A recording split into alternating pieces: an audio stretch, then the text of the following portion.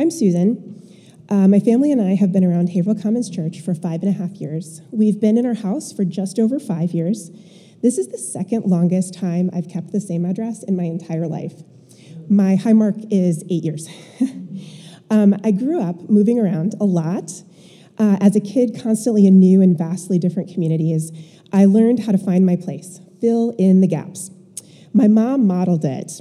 Everywhere we went, the first thing she did was find a church, and within a couple weeks, we'd be playing instruments and singing in the choir. I know, you're all really shocked. I got really good at quickly assessing the dynamics of a place and filling them in. I did it at home, too. I filled in whatever gaps and needs my parents had so that our home would be both literally and physically stable. By the time I was 10, I could replace outlets, wire up new ones, hang drywall, frame walls, paint, whatever, all without my dad's supervision. When my mom was overwhelmed and homesick, I was the shoulder she leaned on. I was capable. I could fill in the needs. I knew I had a place. But there was always that question, do I have a place because I'm wanted or just useful enough to be tolerated? Maybe you felt the rumble of those questions yourself. Do you have a place because you're wanted? Or do you need to earn the space you take? I thrived at doing all the things in college, grad school, working in campus ministry. Like most overachievers, I was given too much to do because I was capable, competent, and generally successful without complaining, and promptly burned out. I was good at seeing and filling the gaps and sacrificing my mental and physical health for what I considered to be more important needs or ministries in the name of serving God. Looking back, my burnout began when I had emergency back surgery after excruciating back pain and numbness and paralysis in my left leg. I was told to take it easy for 2 weeks post-surgery to recover. My family and friends forced me to do that, and as soon as the minimum amount of time was over, I got right back to my sedentary job at 3 campuses, running a conference and taking 3 groups to Urbana Mission Conference within a couple months. Even though I was encouraged in some ways to rest and heal, I also felt the resounding and overwhelming pressures to meet the needs of my college students, my ministry partners, my supervisors, and chose to push through, to the extreme detriment of my physical and mental health. A year later, I had to have the same surgery again, but this time I scheduled the space for 6 weeks of no to light work. It was the first time in my life I had ever taken the time to heal physically or otherwise. It was the first time I realized my life had run off the rails that were meant to keep me safe and healthy. There was a seed in that time that was planted that maybe I don't have to run all out to be acceptable. That seed blossomed into this mantra that I left ministry with.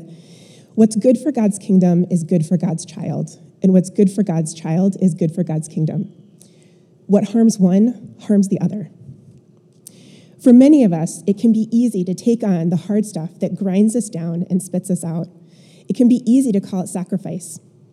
We can make our own sacrifices and never notice when it leaves us short on patience with those around us, when we miss the mark and strive harder, beating ourselves down for not being enough, not knowing enough, obeying enough, doing enough, all the while never letting down all the pieces we're holding together, hiding the simple truth of our own broken hearts.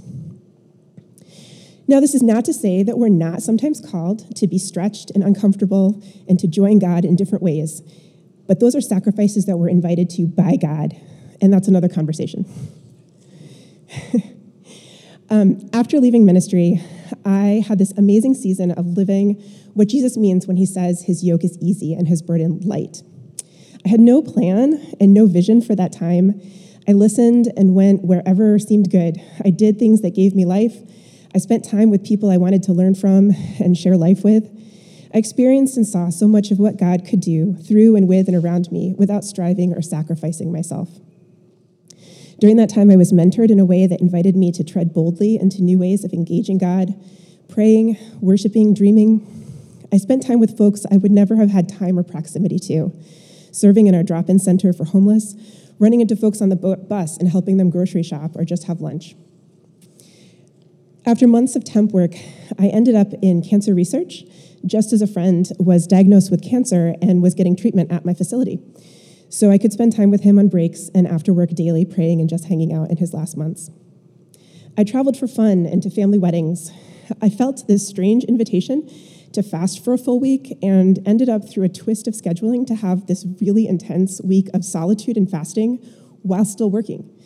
Every once in a while, I still feel reverberations from that week. I hosted movie nights and game nights, reconnecting with friends from all over, and eventually getting close to a certain someone. It was a time of feeling solid and real.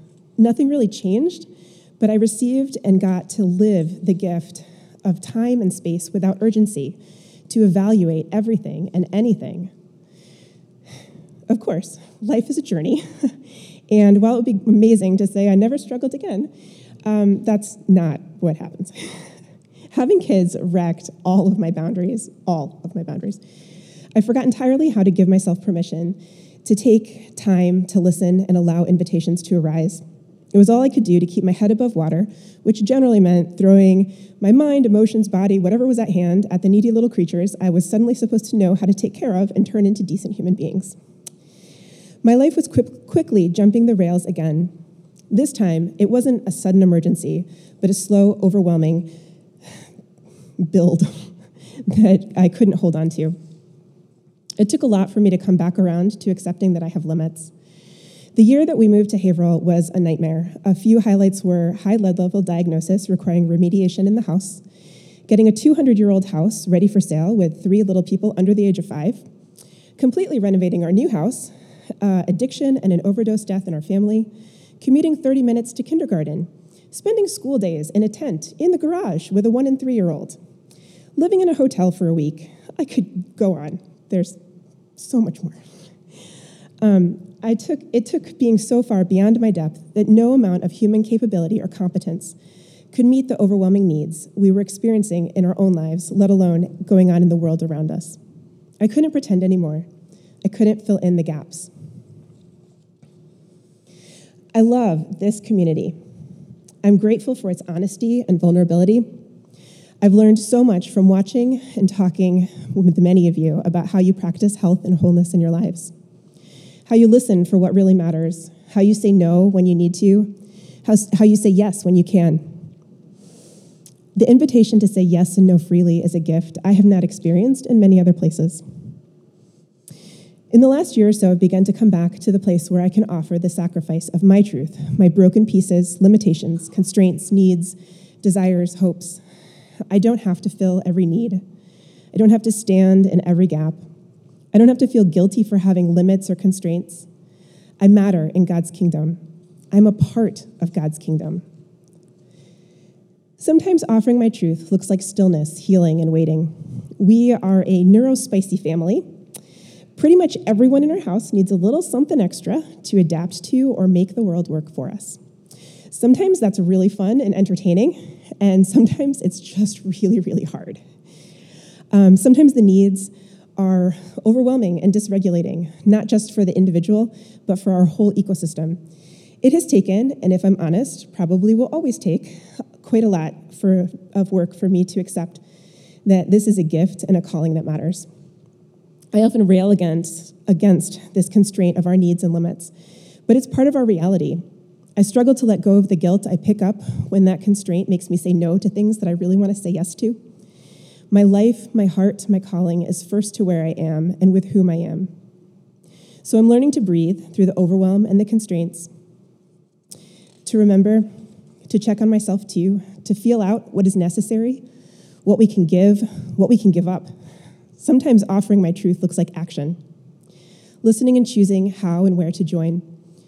This past summer and fall, I was able to take significant time to go weekly or more up to Maine to help my cousin with her mom as she completed her journey with Alzheimer's.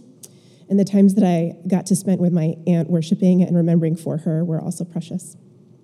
More recently, I had the opportunity to support Amira and other groups advocating for those who are coming out of human trafficking.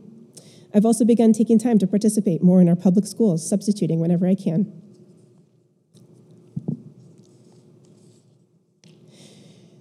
You matter in God's kingdom, who you are, exactly as you are, with every resource you possess, with every constraint you experience. with every aching need, with every dream and wish. God doesn't want what we declare a sacrifice or burnt offering. The sacrifice he wants is our broken spirits. He will not reject our broken and repentant hearts. We can stop throwing ourselves in the gaps. We can be honest with God, with ourselves. There's only one who can stand in the gaps and fill the needs. There's only one who knows just how valuable each of us is. This season we're entering is our reminder that each one of us matters and is valued beyond our comprehension, not for what we bring to the needs and gaps of life, but for who we are in all our brokenness and in all our need.